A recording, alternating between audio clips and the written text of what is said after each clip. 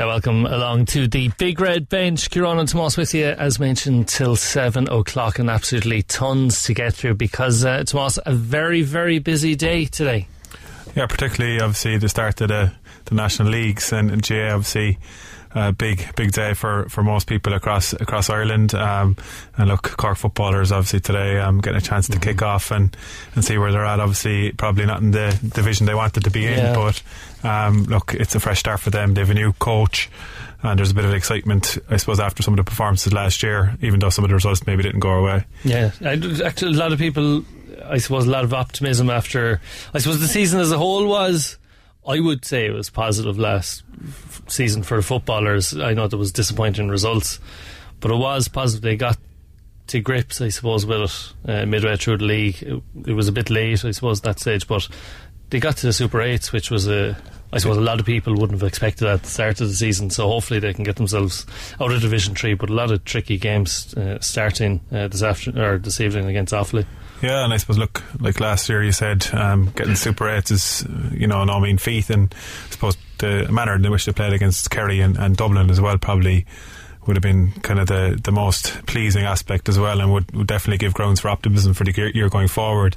Look, there is massive talent in Cork, and I suppose that's why there was so much frustration, in particular around Cork football over the last 5-6 years maybe, is that, that I suppose the performances didn't reflect that talent. And so look, hopefully now they seem to have a positive, united squad, and look, hopefully this year now will show some results on the pitch. So look, I suppose with that, as you said, look, Cork footballers obviously are going to get their league campaign underway against Offaly. So that Division 3 game just got underway, and we'll get an update from Mark Dinan shortly. It's where Desi Farrell has his first competitive game in charge of Dublin football team this evening. Mayo then begin their defence with a trip to Donegal. Both of those games are thrown at 7:15. The Athletic Grounds plays host to an Ulster derby between Armagh and Cavan in Division 2 at 7 o'clock. And then hurling, the reigning hurling league champions Limerick are facing Tipperary, which is currently underway there, and the half-time score is 13 points to Tipperary and Limerick 4 points. That's a surprise, is it? Yeah, look, I suppose Limerick, Tipperary just back from I suppose a holiday. Liam Sheedy has been kind of bold in his assertion that they can be better than they were this time last year, but for the whole kind of campaign. So look, they've their eye on All-Ireland again, so you would have thought that the league wouldn't have been their focus, but I guess maybe he's looking at injecting a few different opportunities, give lads a chance to get into the squad, and I suppose the competition for places is always going to be keen. But yeah, I probably would have fancied Limerick before that, the game no, it's only half time, I suppose, but like Limerick winning the Munster Senior League, the Co-op Superstars Munster Senior League, and destroying Cork, they seem to have dealt with everything in-house, everything that's been happening over the last few months. Everything going on up there. John Kiley is doing a serious job, but anyway, maybe they'll come out in the second half. I would have expected a bit more from Limerick there, but anyway, it is what it is. And elsewhere, Eddie Brennan's Laois take on last summer's Leinster champions Wexford in Port Laois. In the John Kearns Cup final, the Cork 121s have beaten Kildare at John Locke's Park this afternoon to take the John Kearns Cup. Full time there, it was Kildare 1-12 and Cork 2-14. Very strong side, the under 20s. Yeah, they've a lot of, I suppose there's a few fellas playing with the seniors this year, but they had a great year last year winning the All-Ireland, which as a whole for Cork football, it's positive that these teams are doing well, and Cork winning that tournament already. Yeah, no, look, it's the underage talent, as we've mentioned. It's great to see that translate into All-Ireland titles. And I suppose you look at any sport like Leinster and the rugby, they have an academy. Dublin seem to have almost an academy coming through. There was an accusation at one time that Kerry's maybe were neglecting the underage, but they've got that on track, and look at the talent coming through. So look, if you do have success, if you do have talent at underage, it will inevitably seep into the senior setup. So look, absolutely very positive there, and hopefully a couple of those players will be pushing towards the senior setup. and into the Harty Cup, where my old alma mater, Christian Brothers College, are into the Harty Cup final after beating Middleton CBS of a scoreline of 2-11 to 16 points.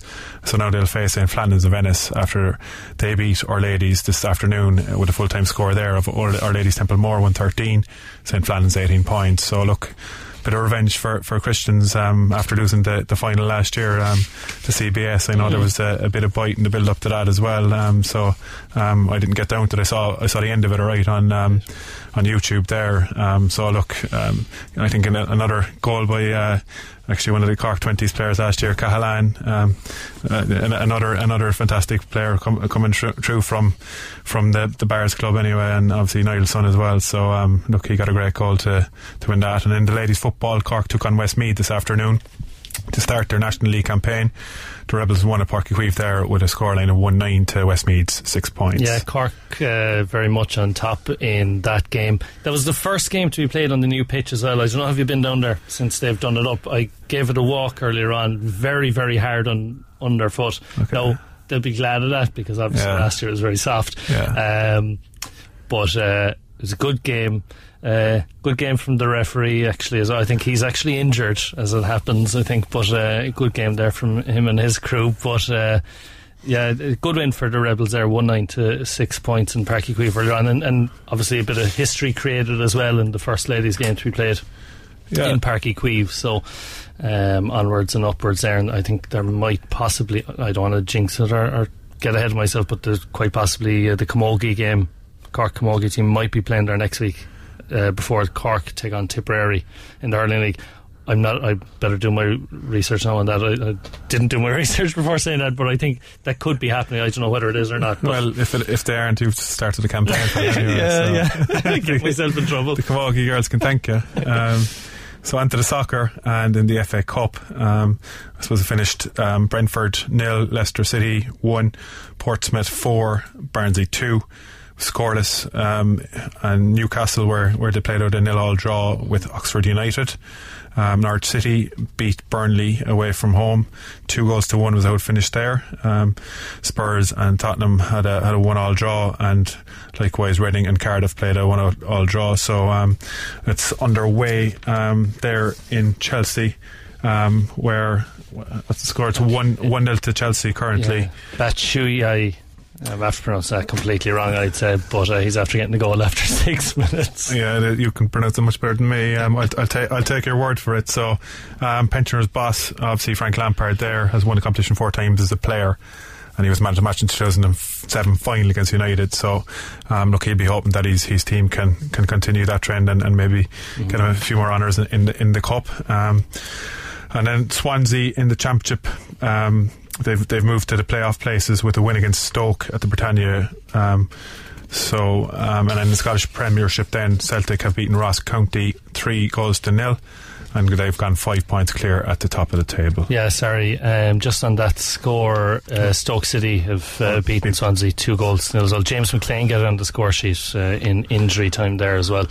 So fair dues to him. Now, plenty of tennis happening as well. Yeah, look, this is obviously one I love now, reading out all these fancy names, exotic names. There's not too many Murphys playing in this, but we'll give it a go anyway.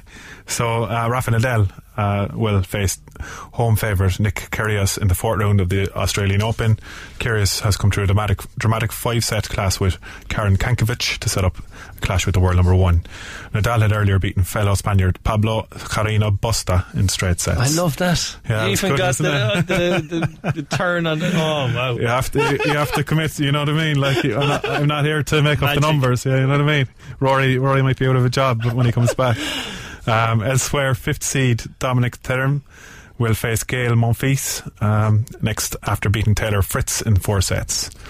There was another big name exit in the women's draw. Women's seed Karolina Pliskova is out after losing to Anastasia Pavlyuchenko. I probably got that wrong anyway. I think it's Pavlyuchenkova. Will do.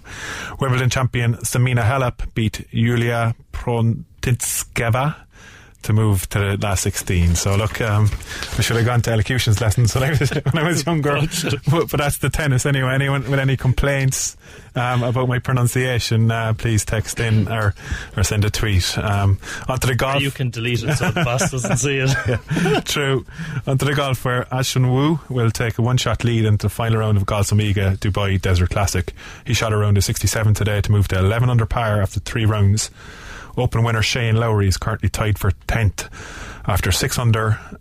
At 6 under after a round of 69. Padraig Harrington will be 3 over in the final day tomorrow.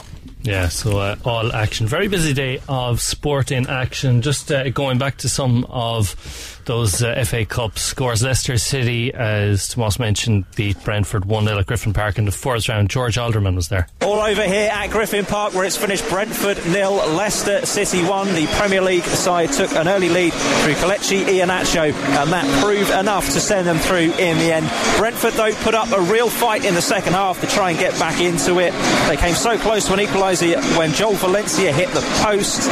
He came off for Brian Mabueno, who then had a goal ruled out for offside correctly by the official Sean Massey Ellis.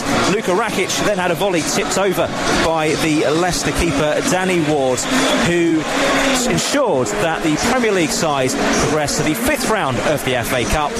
Leicester have beaten Brentford 1-0 here at Griffin Park.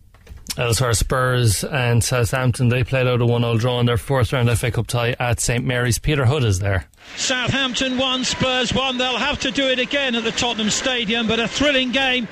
Save for Southampton by substitute Sofiane Boufal, who rifled in a left-wing cross to give parity. Southampton about deserved it. They trailed to Heung-min Song's excellent left-foot shot after Lo Celso had set him up, and the game was full of chances at both ends. Son went close with a volley. Danny Ings could have had a hat-trick. Lloris made a couple of good saves, and it's finished for them all to do it again. Southampton 1, Tottenham 1. And West Brom have beaten West Ham 1-0 in their 4th round FA Cup tie at the London Stadium. Joe Rawson is there. Full time, West Ham United 0, West Bromwich Albion 1. Slaven Bilic has come back to his former club and dumped them out of the FA Cup, and the victory was well deserved by the Championship side. Connor Townsend's 9th-minute strike proved to be the difference, despite the visitors having to play the final 18 minutes with 10 men after Semi Ajayi was dismissed for 2 yellow card tackles. The anger and discontent was let out by home supporters with more boos on the full-time whistle. David Moyes has one heck of a job on his hands to try and turn things around here at the London Stadium. Full-time, West Ham United 0, West Bromwich Albion 1. And Norwich have beaten Burnley 2-1 in the 4th round FA Cup tie at Turf Moor. Adam Diori is there. 2 goals within 3 minutes were enough to see Norwich beat Burnley 2-1 despite a late fight back from the hosts. Canaries captain Grant Hanley broke the deadlock in the 53rd minute with a header before a Joseph Dermich tap-in at the 56th-minute mark looked to have settled this tie. But a 74th-minute half-volley finish from Eric Peters set up a tense finish, but for all the late endeavour, it wasn't enough as Norwich progressed to the 5th round of the FA Cup for the first time in 8 years. Full-time at Turf Moor, it finished Burnley 1, Norwich 2. And it's finished up 0-0 between Coventry and Birmingham in the 4th round FA Cup tie. Shane Pennington was there. Coventry 0, Birmingham 0. The supporters will have to change stands, and the 2 teams will have to swap dressing rooms, as Coventry and Birmingham will have to do it all over again here at St Andrews to decide who will take their place in the FA Cup 5th round. Coventry had the better chances. Max Bimu was denied well by Lee Camp, and Michael Rose saw a volley go inches wide at the left-hand post. Whilst the visitors saw Marco Morosi deny both Jason Montero and Lucas Jukovic towards the end. But it ended Coventry 0, Birmingham 0 here. Yeah, there you go, Shane Pennington there. Also, as Tomas mentioned earlier on, Chelsea, they're leading Hull 1-0 in the final FA Cup 4th round game of the day, and Joe Townsend is there. Hull 0, Chelsea 1. Hull made a really good start all over Chelsea in the opening few minutes, but Chelsea's first attack of the game, they went down the right hand side across from Aspilicueta, took a couple of deflections and came to Michy Batshuayi 12 yards out, and his shot deflected on the way in. A really scrappy goal, but one attack for Chelsea and they lead Hull by 1-0. Yeah, we'll keep you up to date on that game as well. That's going to be happening over the course of the show. But 1-0 to Chelsea at the moment. Plenty of action happening. Cork footballers taking on Offaly at the moment in Páirc Cueve. That one has just got underway in the last few minutes as well. We'll hopefully be speaking to Mark very, very shortly. I believe there was actually a problem with the lift for all the journalists, so a lot of them have missed the first few minutes of the game there. They're probably locked in there on purpose by not ideal if you're a journalist and you missed the start of the game, but hopefully we'll have Mark very shortly to talk about that. We're going to hear as well from Aoife Fitzgerald. He's the manager of the Cork Ladies footballers. They had that win, as we mentioned a short while ago, defeating Westmeath in the first round of the league there, the Little National Ladies League. So we'll catch up with Aoife. I think we'll be able to hear from Aoife now. No, Aoife's not working. We'll get Aoife going in just a minute or so. But yeah, a fantastic win for the Cork Ladies just to start that campaign off on a good foot, I suppose. So congratulations to them. Mark, of course, speaking to the Cork Ladies after that game. We'll get that going now in just a minute or two as well. I suppose while I have you here and while we're waiting for that, Kieran, obviously, look, I've the good experience playing GAA and playing rugby, and I guess, looking at other sports like being a jockey, you'd say, what, that fella's mad doing that sport or whatever. But one thing I've always kind of completely been fathomed with is, why referee and what's the attraction to it? Like, you get nothing but abuse. Like you're never right. You know what I mean? It is always one side. 50% right. I don't know. But like in terms of you just get on the thanks, particularly at the local club games where I suppose there's a level of lawlessness almost sometimes, and after a game yourself and your team are just left exposed. You have to go into the dressing rooms or whatever, like. So how'd you cope with that? It must be tough, like. I love the refereeing. I love it. Usually myself and Roar would always have arguments actually, because Roar just wanted to play away, but it doesn't work like that. There's rules, and it's going to be very tricky now with the new mark. Yeah, I was going to chat to you about that as well, and the sin bin. What, like, how are you going to implement those? Or the only thing that referees can do with the sin bin, it's very positive, and I'll leave you in on a secret, for lack of a better term. That's probably going to come into hurling championship this year. Okay. It looks like it will be brought up at Congress. I'd be fairly confident that's going to pass, because Central Council are bringing it to Congress. Yeah. Central Council don't bring anything to Congress unless it's going to pass, for the most part anyway. So that's going to be brought forward for hurling, which I think actually will benefit. So the sin bin, it's 10 minutes now with the black card. It's not the player's gone and replaced. That's gone. No. So the player gets 10 minutes. And the team is penalised. It could get tricky here now, because it's the referee's 10 minutes. It's not the coach's 10 minutes or anyone else's 10 minutes. So another job for the referee. Yeah, another. Just add them all on. A few referees are packing in the football, I think. When the player goes off the pitch, that's when the referee will start his 10 minutes. The only thing we can do is write it down in the scorecard, whatever. That's when the player went.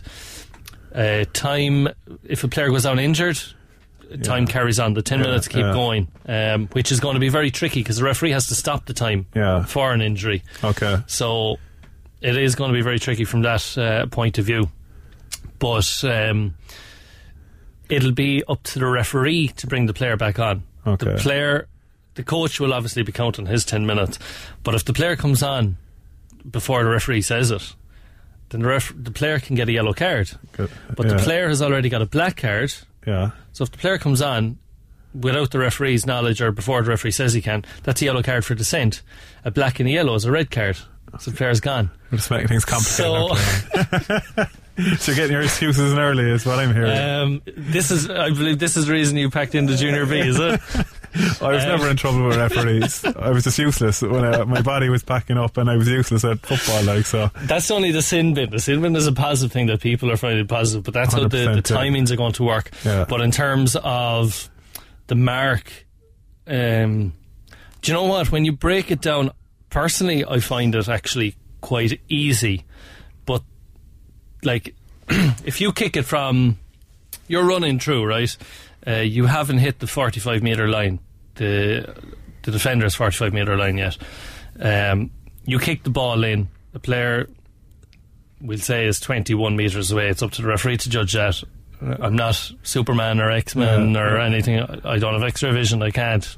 It's very loose judging 20 metres. But anyway, if the referee decides, that's 20 metres, the player has to put up their hand and decide, I'll take the mark. If they don't, they have the standard 4 seconds or the time it takes to take 4 steps. Yeah, okay.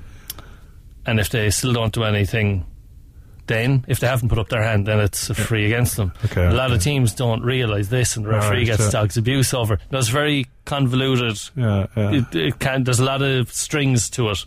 The GA put up infographics there yesterday, I think, on their official Facebook page, which explains it a small bit more. But I was at a referee seminar in Croke Park on Monday.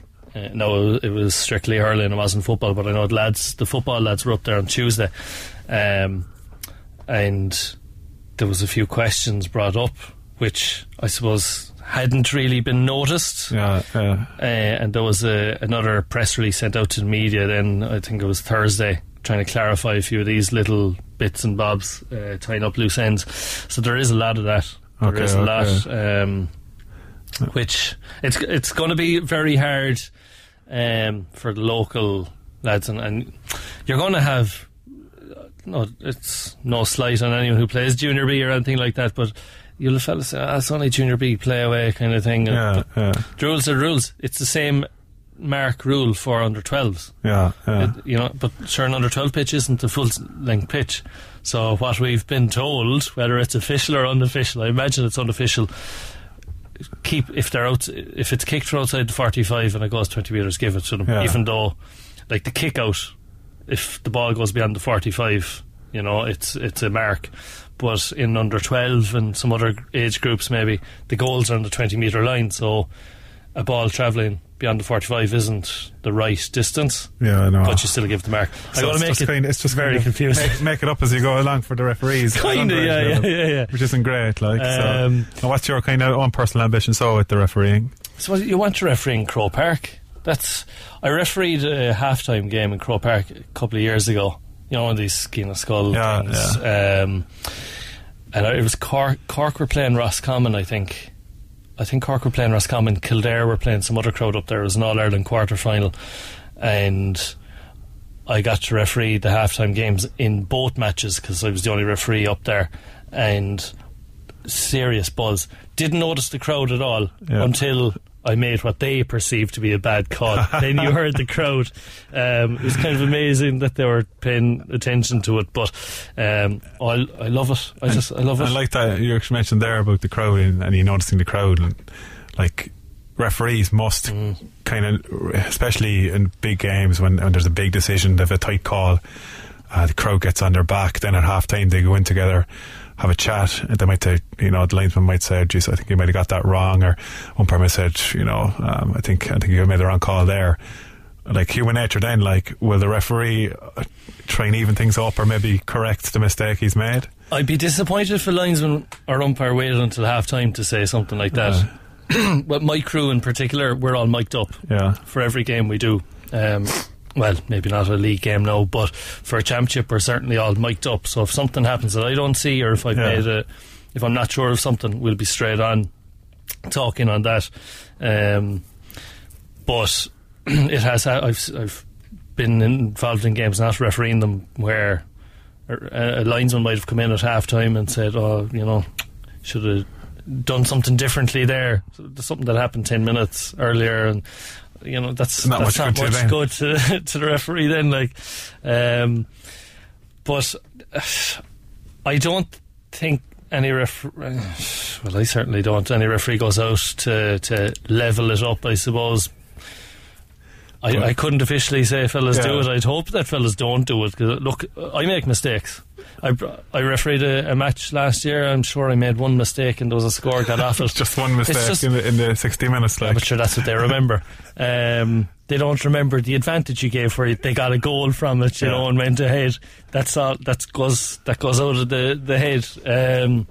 It's the mistakes there. Remember, players make. Yeah. I'm sure. Look, you probably made mistakes when you were playing. Like referees make mistakes. I make mistakes when I'm refereeing.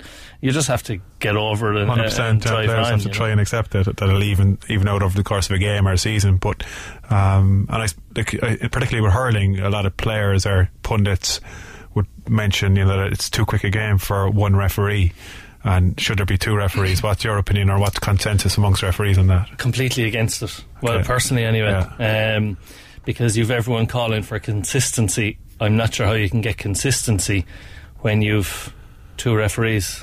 If fellas are giving out about one referee interpreting the game one way and different to another referee, and then you put two of them into the one match, sure, you could get two different games in each half. I'd probably agree with you there. Isn't that what they do in the Aussie rules and stuff? They do that. It works there, but I suppose I would think their rules are a lot clearer. They've a lot more clear, and they've less rules. Yeah. In terms of hurling, the ball travels a huge distance, obviously very, very fast.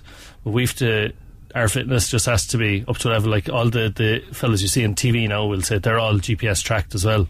Crow Park, everyone's GPS tracked, and they have to be seen to be getting around the pitch. Like I do probably 8 kilometres on average a match. Okay. Depending on the match, I might end up doing more. It depends how the match is going as well. Like, if it's a junior B game, again, the game itself is moving probably a bit slower than your Premier Senior Championship game, so you wouldn't be running as much. But you have to get your positioning right. That's a huge thing in assessments and all that, because it's for your own benefit as well, because you have to see fouls. You mightn't see them if you're at a certain angle, Okay, and then I suppose there was kind of a lot of controversy last year with one of the soccer referees being assaulted in the local games and stuff like that. Look, obviously every referee would be probably a victim of verbal abuse and look, I guess unfortunately it has to be water for ducks back. But have you ever felt I suppose physically threatened, or have you ever been physically assaulted or anything like that after a game? Never physically assaulted. One fella came up to me, he ran half the pitch. Yeah, I voted decision. Get on great with him now. If I ever met him down the street, we get on great. I think he was just a bit excited. Probably most referees have probably experienced that. But fella, like in rugby, you have the respect with the referees, and loads of referees. Every referee would love to see that in GA, but I don't think that's going to happen. It's just an attitude in the GA that's how people are. It's never going to change unless, I suppose, they implement a rule whereby any dissent, any back chat, it's rules are there, 20, but why not? A lot of referees don't implement it then either. But if every referee started to implement them, it would cut it out. Well, cut it out. You try and cut it out. Like, I know it's easy to say it, but probably different. I report it. Yeah, and I find teams, I suppose, that I'd referee more than others have taken notice. Yeah, and there wouldn't be any dissent messing out of them, because they know what's going to happen. Whereas teams maybe I don't referee that often might, get a bit heated. Okay. Like, fellas get caught in the heat of the moment, that's fine. If I wasn't playing, or when I was playing, I'm sure I got caught in the heat of the moment at times as well, and probably after referee, you just get caught up in the heat of the moment. That, I understand that if a fella gets caught up, but like, I'd say a couple last year actually, I won't say the teams or his name, but I refereed a match, and this fellow wasn't happy, I suppose, with some decisions, and that's fine, but I'm only implementing the rules. You can be annoyed all you want with how I referee, but they're the rules. The rules are there for everybody to look at. If I went out to 30 players how many read a rule book, I'd say none of them would. They watch what's on the TV, and they take that as the rules. What you see in the TV isn't always the rule book, because a lot of those fellas have All Ireland finals refereed. They're not trying to tick any boxes for assessors. They don't need to. That's another problem. A lot more can be let go at inter-county level.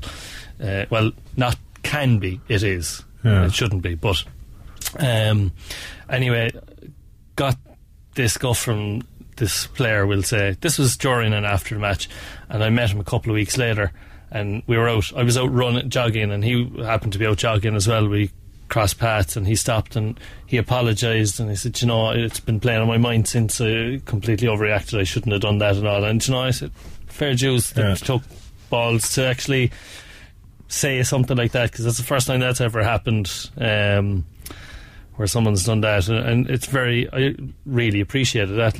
It's nice to hear that. But I enjoy it. I'll get through it umpiring someday. Not a prayer.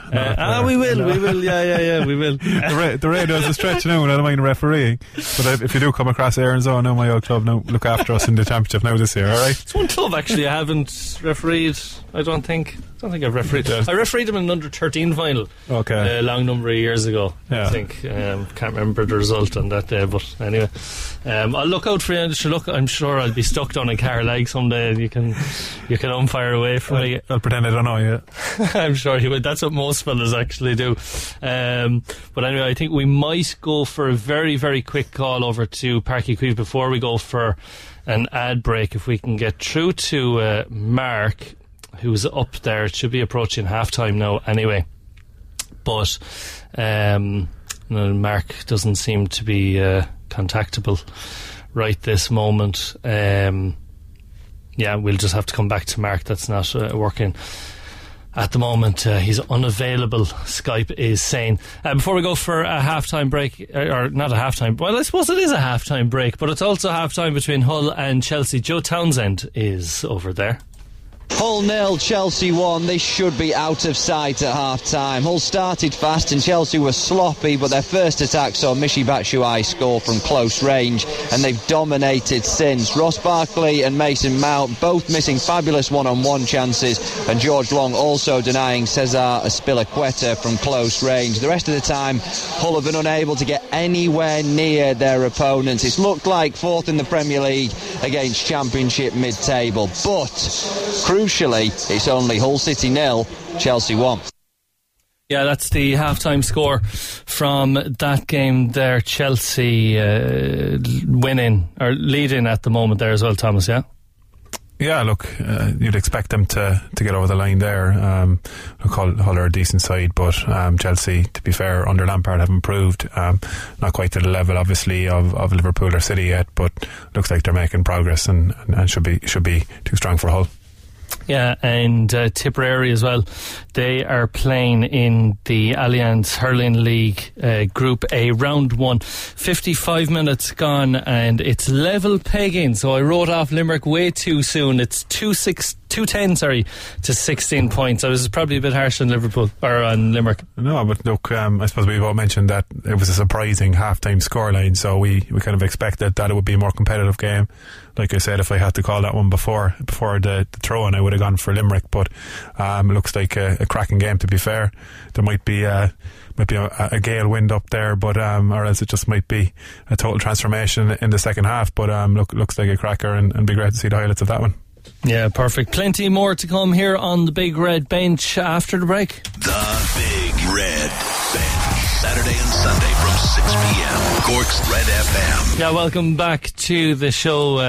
Kieran Regan and Tomas O'Leary here till 7 o'clock this evening. A jam-packed show at the moment. Trying to get through to Mark Dinan, who is over in Páirc Uí Chaoimh at the moment. Tomas, you were just checking up the scores there. Yeah. Doesn't look too rosy. No, we were bigging up Cork and I suppose the improvement that they seemed to make last year, but look, currently it's 9 points to 7 in favour of Offaly, just coming up to half time. So look, disappointing start, but we'll try and get over to Mark and see what he has to say if he's not still stuck in that lift. Yeah, is Mark, are you there?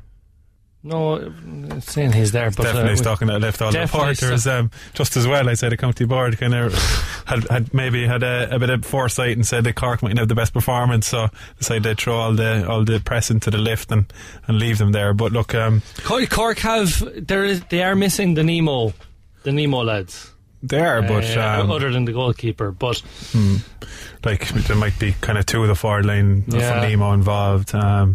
One or two of the backs maybe. Look, they've had a significant pre-season, maybe 6 weeks together at this stage, probably more. So you'd expect, particularly dropping down divisions, and like we said, after making improvements last year, that they should be kind of hitting the ground running. It looking for promotion, obviously, for next year. It's vital to be playing better teams in the league, and for development of players. I think of the likes of Damien Gore coming up from Kilmackabie, looks like a fine player. Like we said, lads coming from the 20s team, they want to be playing at the higher level and pitching themselves against that if they want to break into the championship team. So look, it's only the first half. Cork hopefully will get their act together, and you'd have to fancy us getting a result at home. You nearly hope they get a result, because if they don't, it's automatically pressure on, because okay, fair enough, they got the northern teams at home, which helps a huge amount, but they still have to go to Carrick and Shannon and to Longford. Glen Brothers Pierce Park is a very hard place to go. I played there, albeit for Longford now, but it's a very, it is a bit of a fortress inside there. And Carrick and Shannon, it's a very long road up, and another tough place to go. So they really need to. They should be beaten Offaly anyway, I think. Yeah, they should be beaten Offaly, particularly in Páirc Uí Chaoimh. And like you said, those fixtures, they're not glamour ties. I've played plenty of different stadiums, and it's the big fancy stadiums and the big crowds that you get a big buzz off. It's when it's a small crowd, it's man and his dog there, pitch might be questionable under feet, weather conditions in January, February, so that's kind of when you have to and then if it does go to the wire, if things get a bit tough, that's when you kind of see your fortitude, your mettle, so look, it's not going to be an easy league, but you definitely need to be winning your home games. Yeah, well, we are going to get on to Mark, who's there at the moment. Mark, we were just talking about the score there. It's about half time, but is the score a reflection on how the game is? Yeah, absolutely, Kieran. Offaly's been full value for their lead here in the first half. Cork started well. There were 3 points to 1 up earlier on the game, but then Offaly put over 6 points in a row. They were definitely the stronger team in the first half. Bernard Allen, he's been a real thorn on the Cork side in the first half. He got a black card there just before half time. So Offaly were reduced to 14 for the remaining minute of the first half there. But Cork started to get into it in the last 5-10 minutes of the half. They started to up the tempo a small bit. Carl O'Mahony, he's been probably Cork's most impressive player in the first half. Was one of the under 20 stars from last year, one of 4 of that side starting tonight. Kieran Sheehan, he got 2 good points from play as well. But overall, Offaly definitely full value for the lead at half time, but it is only a point, and Cork, they look to be turning the screw a little bit towards the end of the half, so there is encouraging signs going into the second half for Cork. Do you think there'll be many changes coming out, Mark? I don't think so. I don't think Ronan McCarthy will panic too much. I don't think so, because things did start to turn a bit coming up to half time. But no, I think he'll stick with it, because it was a bit of a start. First 10 minutes was pretty good, and then when Offaly got on top, as they say, they got those 6 points in a row after Cork went 3 points to 1 up. Cork had a long spell there without a score, but when they did score, they started to look a little bit more comfortable. It's sluggish enough really from Cork, but I suppose it is early in the year, and but it is crucial to get off to a good start tonight, because they just cannot afford a loss here tonight at home to Offaly. Yeah, Mark, Tomás O'Leary here. Just in terms of Páirc Uí Chaoimh itself, the pitch, and maybe what kind of a crowd is there, how's the pitch holding up, and how have the Cork fans turned out? Yeah, Tomás, the pitch looks magnificent. There's been a real fantastic job done on the pitch, but the crowd, it's we've been told it's just in and around 2,000, I think it is here tonight. So it's a little bit less than expected, but it looks to be less than that. So it's not a really massive crowd here tonight, and I suppose the atmosphere-wise is not the best either. But the pitch is looking fantastic, and even the first game there in the ladies' football game there, the first game here tonight after that double header, the pitch does look in great shape here. And you'd have to question, the feasibility of playing these type of games with that kind of an attendance in Páirc Uí Chaoimh, and when Páirc Uí Ring is just over the road, and it would create a better atmosphere for both players and fans. So going forward, especially with the financial issues as well in around Páirc Uí Chaoimh, do you envisage the league games being moved back to Páirc Uí Ring for the footballers in particular? Yeah, absolutely. Yeah, I think there's a lot there. Saturday night league games on the lights of Páirc Uí Ring. It's always a fantastic atmosphere. So it's definitely, I definitely would prefer the league game. Saturday night in Páirc Uí Ring is always a great occasion. But it was great to see today, with the first competitive game for the Cork Ladies football. It was a great occasion for them here this evening as well. But still, for league double headers, I think Páirc Uí Ring would be the better option. I don't think anyone would expect a massive turn up for the Offaly game tonight, even if it wasn't Páirc Uí Ring. But as you said, the atmosphere would be that a bit better in the smaller arena, because it is it gets lost. When the crowd is not the best, the atmosphere, any bit of atmosphere kind of gets lost in the small attendance in a massive venue. Yeah, perfect. Mark, we'll leave you alone there. Peter Dennis coming in very loudly behind you in the stadium. Yeah. That's Peter all over. Anyway, Mark, thanks very much. We have your reaction from the ladies football game. We'll have your reaction from the senior football game tonight. Hopefully that'll turn into a Cork win. We'll have that on the show tomorrow. So Mark, thanks very much for joining us on the big red bench. Now, just on that, moving on to the ladies game, we'll say, actually, you mentioned moving to Páirc Uí Ring. I think the reason they are all being played in Páirc Uí Chaoimh is because the premium tickets, because people have paid for them, and they expect to be able to go to the games, because in Páirc Uí Ring all they could be offered is a tea, coffee and a sandwich, whereas to sit down with the plebs. No, they'll probably only get tea, coffee and a sandwich anyway in Páirc Uí Chaoimh. It'll be a fancier tea, coffee and sandwich, but there'll be nicer seats, I suppose. But I think that's the reason why it's in Páirc Uí Chaoimh. That's good to hear there as well. Kieran Sheehan has knocked over a couple of points, so we're hoping to catch up with him tomorrow. Obviously get his kind of reaction to the game, and obviously how he's getting back, he's returned back to football with his club Éire Óg, and obviously the Cork football setup. We'll chat a bit about his term in Australia and the experience there, so should be good listening now tomorrow night. We're going to play we have some hurling audio for you as well. Sean O'Donoghue and Kieran Kingston were speaking earlier on this week ahead of the match tomorrow. We're just slightly running out of time, so we might hold Aoife Fitzgerald until tomorrow and we can hear that interview in full. But we will catch up with Kieran Kingston, who spoke to the media during the week. At the moment we have a few doubtful players, few coming back from injury. They're still recuperating. Colin Spillane, who's had some game time but not fully back, but I suppose more or less.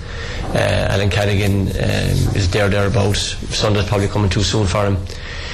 And then we have Mark Ellis, Christopher Joyce, a little bit longer term injuries, and we have usual niggles, but other than that we kind of more or less have it's only Monday, but we have more full complement for the rest. Yes. How many do you play in midweek? We have we've only 4 or 5 playing midweek this week because UCC don't have a game. Okay. And most of our guys that are with the college are with UCC. We have 14 with them, so they were playing yesterday. Now we will see how they all came through okay, but there's some knocks, but I don't think there's anything major from reported yet. If you mentioned Colm's plan, is that a case you just have to manage him? Yeah, he hasn't. Colm hasn't played since the county final in 2018. That was his last game, so we gave him some time against Waterford. We got some time against Limerick. That was the first time really he got a bit of game time into him, which was great. But it's just a matter of incrementally increasing that as opposed to just full exposure too quickly, Was there a back injury? Back and Achilles. Okay. He had two injuries, so it took a while. Kieran, over the weekend we saw Gordon Neves and Russell Rovers, and I suppose to be a lot of attention paid to Declan Dalton's performance to see the fellow who re-established himself on your radar with last Saturday night, sir? Yeah, Declan's on our panel, and John Millick is on our panel, and they have been since the start, since we got together there in November, and but I suppose unfortunately we haven't seen a lot of them, obviously because they've been involved with their clubs. So, but yeah, like we'll sit down with Declan now tomorrow and see where he's at and Ger, and see are they carrying any niggles, and just reintegrate him back into the system, so to speak. But yeah, absolutely, they're both on our panel. Yeah. Like Ger, you mentioned Ger, we saw some of the younger footballers coming through from last year's under-20s. Is that an ongoing project, integrating the fellas who played the last, under-20 and under-21 point? That's a challenge, obviously, because like with the grade having gone from 21 to 20, it's like your guys are coming out of that age group, obviously a year younger, and then there's if some may be ready, some may be not ready to step up to senior. And there's an integration process. Then it's kind of like kind of a mini development squad in between your 20 grade and your senior. And we certainly have a good few of last year's 20 team and the year before's 21 team that are on our panel, just building them up and working with them to see and giving them best opportunity to compete at senior level, because there is quite a gap between a 19-year-old and jumping up to senior straight away. So we have a good few of those, yeah. And some will come through quicker than others, but I suppose our role as part of a squad is obviously you have your core squad, and you have players within that who are kind of part of a development squad as well. Are you looking at Tipperary in the way they would focus on experienced fellas and saying the closing stage of the game, maybe brought on some of those 20-21-year-olds? In an ideal world, is that the way you do it? You kind of bring them into it? Well, it's a mix of both. I mean, they did it that way last year and worked very well to them. When the lads were coming in, they were coming in with games wrapped up to a degree, and it's obviously easier coming into a game when you're well ahead. And they did that very, very successfully last year. Didn't really start any of the all-Ireland winning teams of the previous 2 years. They won the 21 in 18 and the 20 in 19, and didn't really play any of them from the start and integrated them, which is obviously an ideal scenario to have. Whereas we, I suppose a few years ago, threw in lads a bit younger, and maybe that's created a kind of an expectancy that you do that all the time, and you throw in lads, and that's great when they're mentally and physically ready for it. But if they're not, then it's obviously how you develop that mental and physical capacity to make sure that when you put them in, that they're in the best position to express themselves. The Limerick game obviously was disappointing, but given that there's so many fellas missing, is it easier to kind of park it and write it off, or was it a case that you kind of had to look at it and kind of reevaluate maybe where some of the squad are? I mean, there was. Look, I suppose 2 months of league served us well up to half time in the Limerick game.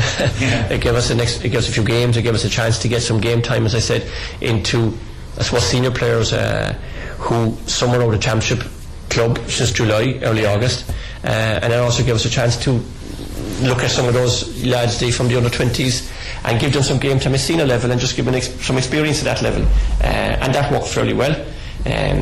Obviously at half time against Limerick we were competitive, felt we were competitive in the second half, but certainly wouldn't, irrespective of what personnel were on the pitch that night, you couldn't stand here and say that anything, but we were extremely disappointed with the second half performance. At the end of the day we still had 15 Cork hurlers on the pitch, and we would have expected, and I would have expected a better reaction towards than we got in the second half, and our performance was not at a level you would expect.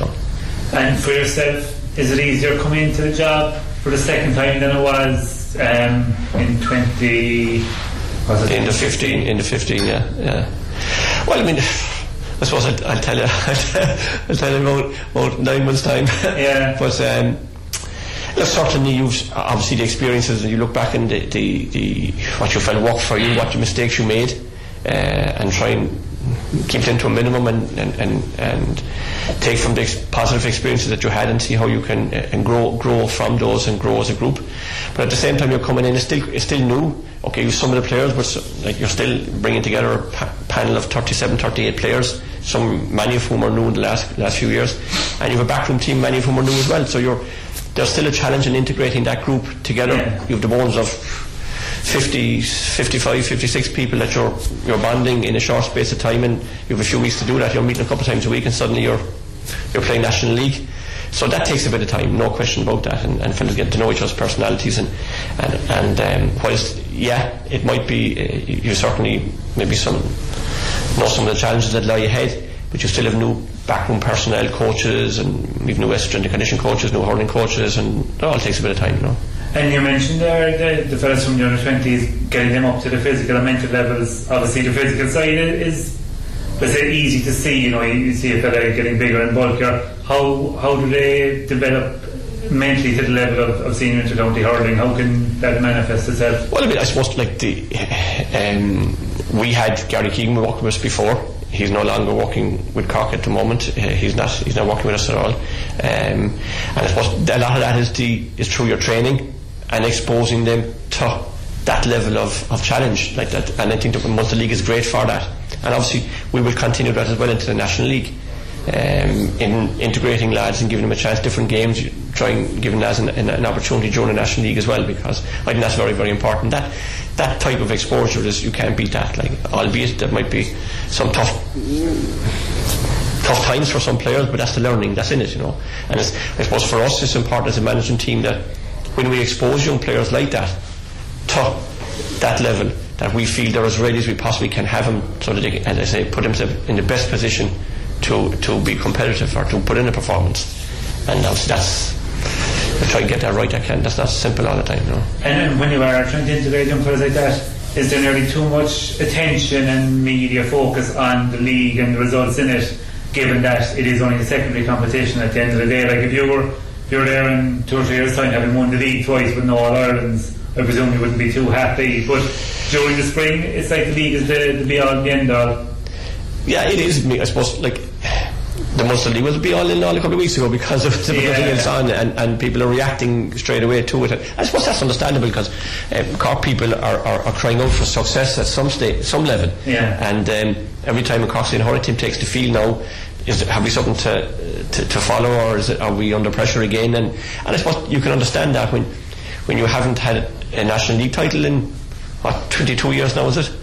It is 22 years and All Ireland in 15, so you can understand why people are just starved of success. And like, I'm going back to your question with regard to the National League. Like, whilst yes, it might be perceived as a secondary competition, I think it's important for us, and the way I'll be looking at it would be, yes, we will utilise it as best we can to give as many players on our panel as much game time as we can to prepare us as a group for the challenges lying ahead in a few months' time in terms of your squad. But also I think it's very important that we are consistent in our performances throughout the National League, and that's something that I would be looking for from us as a group, and from the players and from us as management, that we are consistent irrespective of what the result. Let the result take care of itself, but I think it's important that we start building a consistency in terms of our performances, and that's something that I suppose this team has been criticised far over the last while, Yeah, Kieran Kingston speaking there to the media ahead of tomorrow's big game. Also speaking to the media was a man from Inniscar's named Sean O'Donoghue. Good to get going, after getting that bank of work done in November, December and January. It's good to implement into the games, then just I suppose see what the work we've done, how it's going to benefit us as well. And with Kieran coming back into the role, like having been there before, is that easier for the players who would have worked with him, do you think? Yeah, I think everyone would have been positive about Kieran coming back. Everyone got on well with him before, and it was him who pulled me in 2016 along with Mark Holmes, Arthur Skibbons, Shane Kingston and them. I suppose he kind of got the panel rolling there in 2016, so it is, it's great to see him back again, and everyone knows that he's a massive fan of Cork hurling, so if he's nothing else, he's passion anyway. And can you describe what it's like to be kind of thrown into the panel, like you were 4 years ago, and kind of how we were then compared to how we are now? I suppose I didn't expect it a few years ago because I was only playing football. You did you play football league or was it only McGrath Cup? Oh, I never played senior football. I was only playing. It was 21 football, and then he pulled me in the summer, started the championship campaign. Yeah, well, we'll just have to wait to hear his reaction there a little bit later on. Just a quick update there, Tomas. It's Chelsea 2, Hull City 0. I'll try the pronunciation now, but Fikiao Tomori is the scorer there. I love the tongue. And so look, they'll have to make do. I think, like I said, any complaints about pronunciation, send on your text or emails or whatever. And then in the Allianz Hurling League, Limerick with a great comeback there in the second half, ended up beating Tipperary 214 to 18 points. So look, a massive comeback there. Serious going for there. We're after running overtime, I'm afraid, so we've plenty to get through on tomorrow's show. We'll hear from Aoife Fitz, the Cork Ladies senior boss. We'll also hear from Paul Ryan from Cork Rebel Wheelers and Orla Barry, plus lots more. Plenty to come tomorrow. Loads coming up later on. Stevie's up next. So from the bench, from myself and Smoss, we'll chat to you tomorrow. The Big Red Bench, Saturday and Sunday from 6 p.m. Cork's Red FM.